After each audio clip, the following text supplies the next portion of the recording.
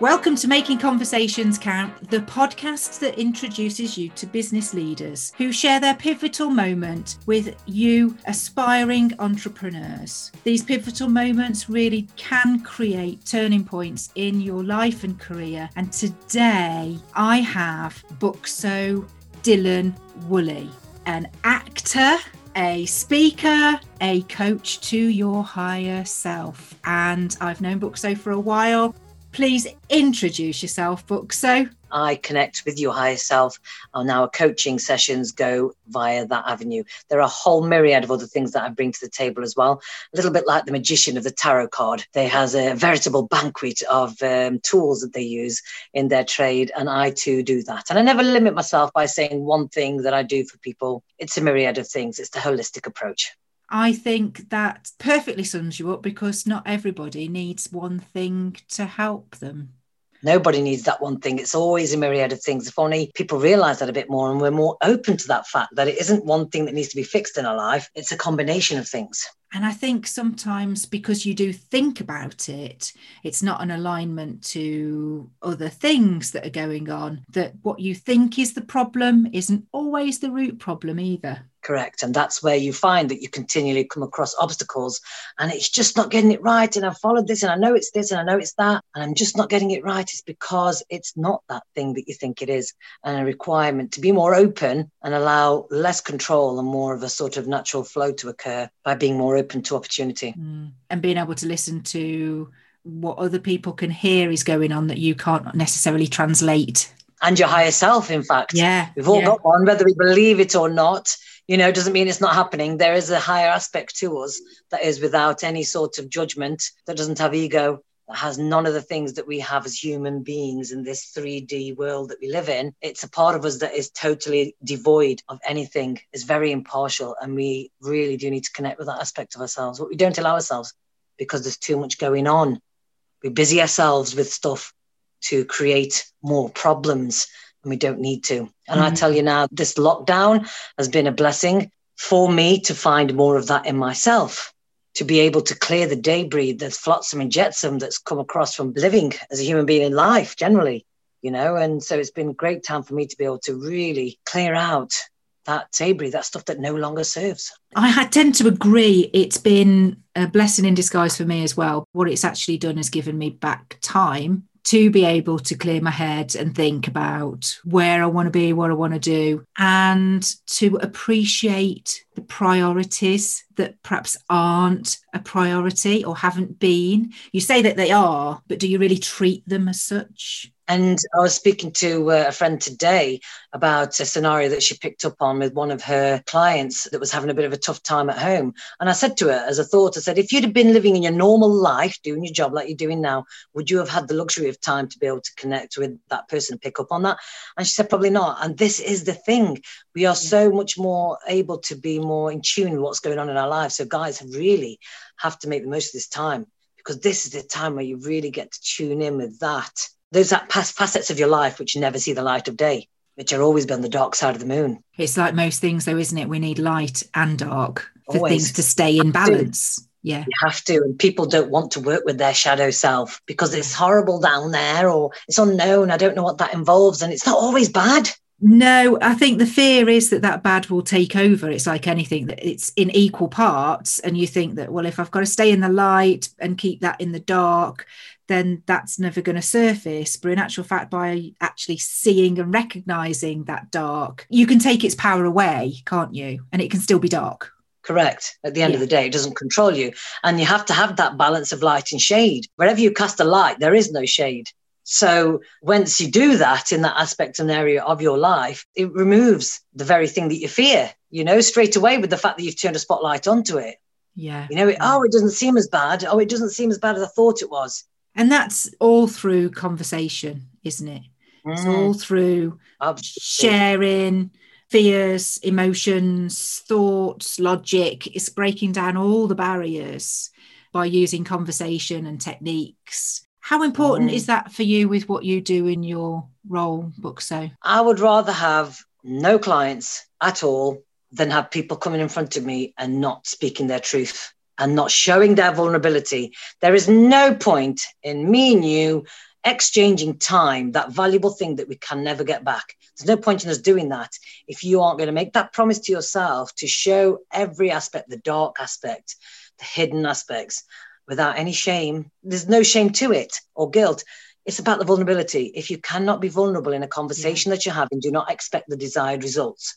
Do you think that that's in part because the way that society judges, that people keep those things back? Primarily, it starts because of how we've been brought up. Primarily, it starts because of the conversations we've been exposed to as kids and who we've come to spend our time with, and how much of that time we spend with those individuals will make a bigger impact on what we think about that thing which exposes us. What do we think about vulnerability? Well, the environment you're brought up in, if it's not been encouraged or seen to practice yourself by example, if nobody's led by example for you to be able to do that, so you're not going to do it. So it always starts at home, and it's further compounded by the friends you keep. And Dan Pena, he always talks about, show me your friends, I'll show you your future, and that's what it is. People are scared to share their vulnerability because of what they're exposed to more often than not. You're quite right, it is judgment. Yes. But it starts with the family. I'm guessing that the bridge between that vulnerability and the judgment is the fact that you have a consciousness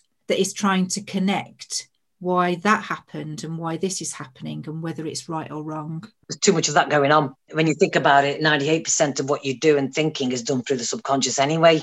So we spend too much time that doesn't actually garner any rewards. It's irrelevant. I do see a lot of energy wasted in irrelevant conversation. I see that in the workplace as well, that yes, I do believe that there is a place for small talk. And I mean that in the nicest possible sense in terms of ice breaking and, just generally getting a feel and a flavour for a character or a personality and this sort of thing. But by goodness, when it's used to actually just get out of doing what they should be doing, so frustrating. Yeah, because it's easy. It's easy, isn't it? It's easy. It doesn't upset the apple cart. It maintains the equilibrium. They can function in that space and they know how this works if they do this way. And they will continue to do that because of fear. But it's always from a place of fear for any of us. Why we don't do something, it's fear. It's fear of it and what it will bring about. Now, Book, so when we first met through the Love Ladies networking group, wasn't it, in Derby? Yeah. That was one thing that I noticed about you, was that you were not shy at coming forward. There was no fear in you going up to somebody and just being totally you. And a lot of people that go networking are not necessarily that themselves. They go with worry, they go with fear, they're anxious. What came about for you to be able to just be so book so? Do you know what? Because it isn't something I turn on and off. It's just, that's it. That's the steady, baseline that I operate at. I might just turn it up in public a little bit, like you would on stage. I am fundamentally who I am all the time, unless I'm really having a bad time of it and I'm in a bit of a dark place, which I visit now and again myself because I'm human. And, anybody who says they don't has reached the height of enlightenment, and should actually be sainted. But for me, it's like one of those situations where I can go into any place and be myself. Don't get me wrong. If I went into a place where I thought people were in there that were of a higher academic status, different kettle of fish, because they're all going to be talking in a way and behave in a way that actually isn't befitting for me. So I wouldn't necessarily turn it up in there, I'd turn it down. So if you'd seen me in another environment that wasn't my chosen, environment, you would have seen a different book. So that's interesting that you would share that, because I think that's pretty similar to how I am. I would class that as a WYSIWYG. What you see is what you get. No matter what the environment is, you kind of mirror that environment so that it's pertinent. But there's one thing that I learned a few years ago, and that is that really it doesn't matter. The harder you try to fit, the harder it will be to fit. So how do you sustain it? You can't. How do you sustain that? That's you really can't. That's where burnout kicks in. That's where imposter syndrome kicks in, because you shouldn't have started out like that in the first place. Yes. You started out up here. It's not sustainable. And for me, how you described, how I was at the meetings and stuff, for a lot of people, that is off-putting as well. And I remember somebody telling me from the networking group that they suggested me to somebody to help them with their business and, right down my street regarding videos and lives and things like that. And they were a bit, I don't know. But I don't really, I'm not sure about Bookso. And when she told me this, I was very taken aback because it's not ego-based, but I assumed that because of who I am and how I am, I expect everybody would like me when they met me because I'm not offensive. But because of my gregariousness and my nature, to some people, they see that as a reflection of what they're not. That turns them off me because I'm reminding them of what they're not. Not intentionally, that's on them. That's for them to go away and deal with. But they chose to see that as something that was external. No, it's her that's the problem. I couldn't have her helping me in my business because I'm not sure about her. Actually, it's going on within. I would say I've been in similar situations and know that I'm not perhaps everybody's cup of tea. And I get that. That's okay. That's fine, because I can't please everybody. And anybody that tries is, is going to find it hard work. But then equally, that wouldn't be the right person for me to work with either. Correct. In lockdown, I've fallen in love with that aspect of it and really got to be best friends with that element and really got to appreciate, because I was finding so many different ways to describe what I did. And I was like, what if they don't know what that means? Or what if that puts people off? And I was just like, you know what? I don't care. This is it. The coach to your higher self. If you've never heard of what the higher self is, go and find out. Google it. Or ask me. Yeah. Because you're intrigued. Don't just say, what the hell's that? What's that rubbish? Just because you don't understand it doesn't make it rubbish, doesn't make it anything else or any less of a thing. And so I've just decided that's okay. That's okay. My people will come. I think you're right that we are born into a family, so we don't choose them, but we can certainly control who we surround ourselves with. And I do think that there is a lot to be said with the people that you do allow into your inner circle as well. Absolutely. And, a lot of people through fear of loneliness, which is another topic that I touched on today, through loneliness will accommodate and allow everything and anything just so that you're not alone. Yes. And that's where bad behaviour creeps in. Yeah, that's when you get your wrong clients. That's when you get your wrong colleagues, your wrong everything, because you are compromising your core values, the very essence of you, which you haven't actually got to find out yet. So people need to start with that first. As well. Yes, find out who the bloody hell you are. Who are you, really? Find out what your core values are and you'll not have a starting point. This all comes out in conversation, doesn't it? And it's about being able to sit and take notice of the things that you're saying, maybe for the first time, or maybe you've said them a lot, but you're not really taking notice of what it is that you're saying that you ought to be doing. I've been guilty of that. Certainly in the last few years, I have made sure I'm only doing the things that bring me joy. That's it. And it's unfortunate. I mean, maybe it could come to us when we are younger, but I didn't have anybody in my circle that could show me the way. And I wish I had known about it more in my 20s and given less of an F. Why is it that I have to get older and grey around the edges before I start getting like it, Youth is wasted on the young. Why am I saying that? I never thought I'd say that, but it so is. Why am I finding this out? We're now speaking like our mum and dad. Oh, for God's sake, it's like, why am I 48 knowing all of this? Why wasn't I 28? Why wasn't I 38? Because you weren't, and it is what it is. And priorities are different, aren't they? It's, what was presenting in life created that moment for you in that time. I truly believe that everything that I've done till now has brought me to this moment, this very moment of talking to you, Bookso. Exactly. And I do think about the sliding doors element in life. Have I had a massively obvious sliding doors moment? And there has been, and that was when I went into acting 12 years ago. I could have gone back to the job on the railway that I had before I had the twins 18 years ago. I could have gone back to that job and worked my way up and become a manager and whatnot like I wanted to because I was quite ambitious.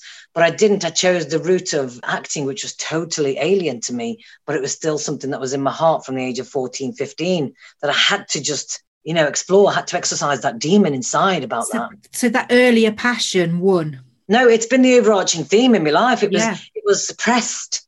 It was buried through life experiences, things that went through my life. not the right thing to do? Or yes. Yeah, I just put it away because I started work, getting good money, great. Then I got married, then I had twins, then life took over. And then acting wasn't even in my peripheral, even anywhere on my map. And then when I started getting the kids were about 5, 6, and I was thinking, what am I going to do? What do I really want to do? Went back to do beauty therapy, really enjoyed that. That wasn't enough. And I was like, you know what? I still haven't done anything with acting. Maybe I can just go back and be a background artist. At least I'm on set. And that's what I did. And I did that for a year or two. And then a friend of mine introduced me to my current agent, who I've been with ever since. So the background work I don't do. I haven't done for 12 years. And went into mainstream acting that people go to drama school to do. So, you know, it was that thing. But I'll tell you now, lockdown's cast another eye upon that. And maybe now I'm having a pivotal moment in my life where I'm changing direction altogether. Not taking the acting away, but the focus has come off the acting and more on how I can be of service now. I lost my dad in January, which has had a massive impact on the galvanization of me, emotions and thought processes, and has brought me to where I am today. So for me, it is very much about, what am I actually doing here? What is my soul's purpose? What is the very essence of me wanting? Because you talk about joy, and joy only comes from you being fulfilled and doing that of which what is your soul's desire. That's what fulfillment is. When people lead a fulfilled life, they're doing what their soul wants them to do. When we are sent these times of grief, whether it's through the end of a loved one's life, the end of a relationship, the end of a job that you loved, the end of anything brings about grief. And that is a golden opportunity that we don't see because we either bury our head in alcohol, drugs, exercise, food, anything to excess, to bury it. Denial, yeah, because you turn away from it and you want something to cover up the pain. But if we allowed ourselves to let that pain wash over us, the beauty that's revealed is another philosophy of mine that I've come to channel this year, is the diamond within. We've all got that diamond inside us. But actually, I'm not even talking metaphorically. I'm talking about the 1 to 4 grams of carbon that are actually in our bones when we die, that won't turn to ashes, you use to grow a diamond. That's why you can grow a diamond from ashes, because of the 1 to 4 grams of carbon that remained in the ashes. And so why do we have to die in order to reveal the diamond within? Why do we have to die when we know that's already in us? There's the dark side, the hidden facets of the diamond that we don't show people that could actually bring about a lot more meaning to our lives. And I really do think that people need to talk about death and grief a lot more than what we are doing. I thought I was spiritual before, but since my dad's passing, I didn't have a great relationship with him either. So it's not like I'm mourning my amazing father. He was great, don't get me wrong, but I'm not coming from a place of a close relationship. But it did something to me inside. It flicked a switch, which has changed the whole course of my compass. My ship has now started to pivot into another direction. It's similar to when we're young and time being wasted on the young. When grief comes and we lose somebody, what actually shifts is the fact that we think we've got forever to tell them whatever it is that we might want to tell them, or talk to them about, or learn from them, and journal them or record history. And then all of a sudden it's gone and that opportunity has vanished. Yeah, but this is it. And it's like I found out more about who I am since he passed, just from how the emotions have been brought up, what things have been brought up that's like I've had to deal with, learning more about him and who he was. And at the funeral, my sister broke down during the eulogy. So I was stood with her and I just piped up, talk to your parents. They were 25 once. They were 35, 45 once. They had dreams and ambitions. Find out who they are, because obviously my parents are first generation immigrants from India, and the whole diaspora that formed as a result of them coming to the UK, they relied heavily on each other. They've been here 60 years and now they're falling away. They're passing away. So it's like, hang on, I realised the importance of knowing who they are and what they came here for now more than ever. What strikes me is that coming here as a first wave of immigrants, they in fact had to deal with their own form of lockdown. Really? Absolutely. It's not a new thing.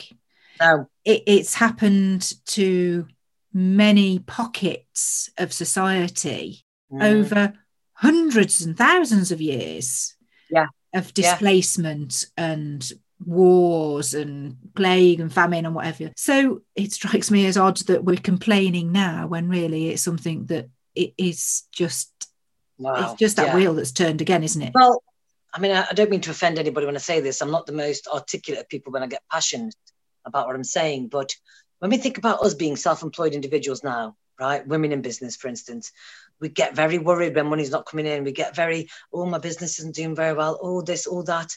When my dad came to this country, he didn't have time. He had 8 people to feed, 6 kids, him and, my mum and dad, 6 kids. And if there wasn't enough money coming in, he went and got another job. He did what he had to channeling that energy into something productive. It was survival. It was survival. We don't have that carnal need for survival because, we'll get fed somewhere, somehow along the way. I'm thankful that I've got a very supportive, partner. He takes care of all the finances and things. Otherwise, I wouldn't have the luxury of being able to explore my career choices now in this moment of lockdown where no money has been coming in for me at all with the acting world shut down. But the beauty of, what was that? That was ignorance. That was beautiful, sublime ignorance that they had because he wasn't educated. And a naivety that it'll be all right.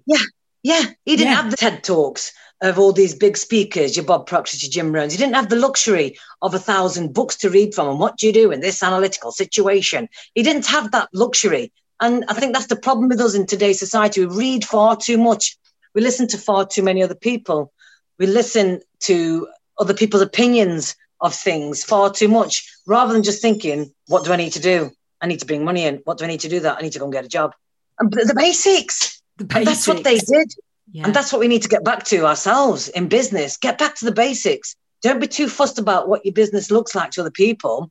Admit it when you're having a tough time and celebrate the good times, but also know that you're prepared to do anything. I mean, if it wasn't for my rheumatoid arthritis flaring up this year, I'd have gone out and got a job that was waitering on. Well, you can't even, that's the thing. It's like, I can't even get out there and do anything, but I would.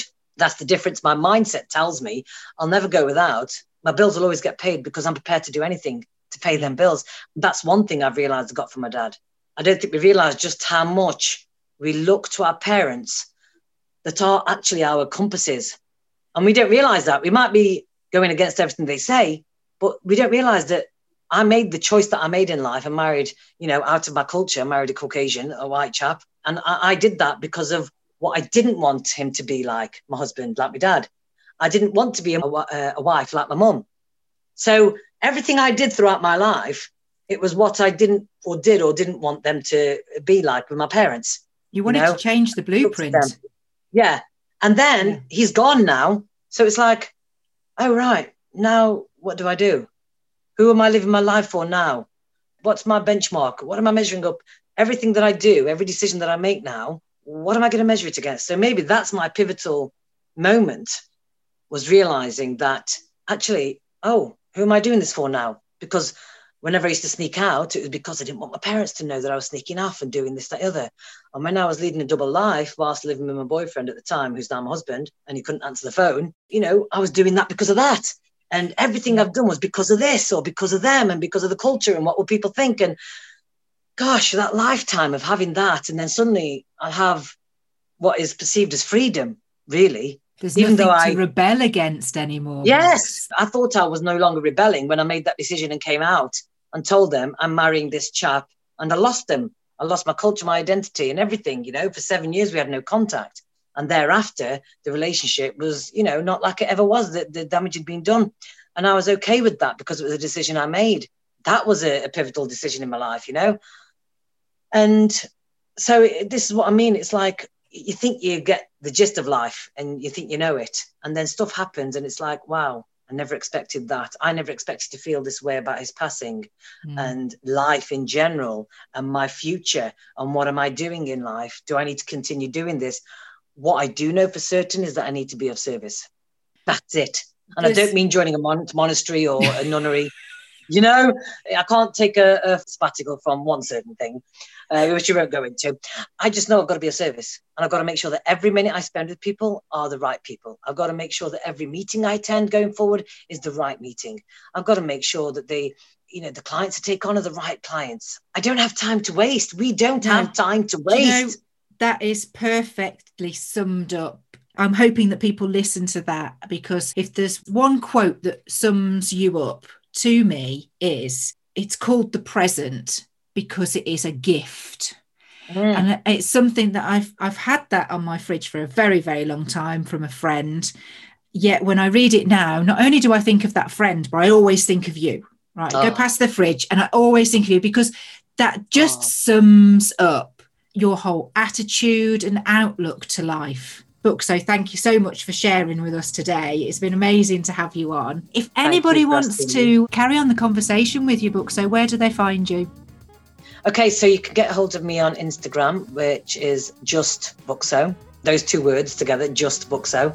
And then my website, buxodw.com. And anybody that comes through and quotes this podcast will get a 20% discount for my services that are on the website as well. That's really generous of you. Thank you, Buxo. I do hope that people take that offer up. We'll make sure that we put those details in the show notes for you as well. It's been a pleasure talking to you. Share your comments, send them in. We always reply. Share this podcast with your friends and your family. Don't forget to subscribe. You can do that at makingconversationscount.studio/podcast. Thanks so much for listening.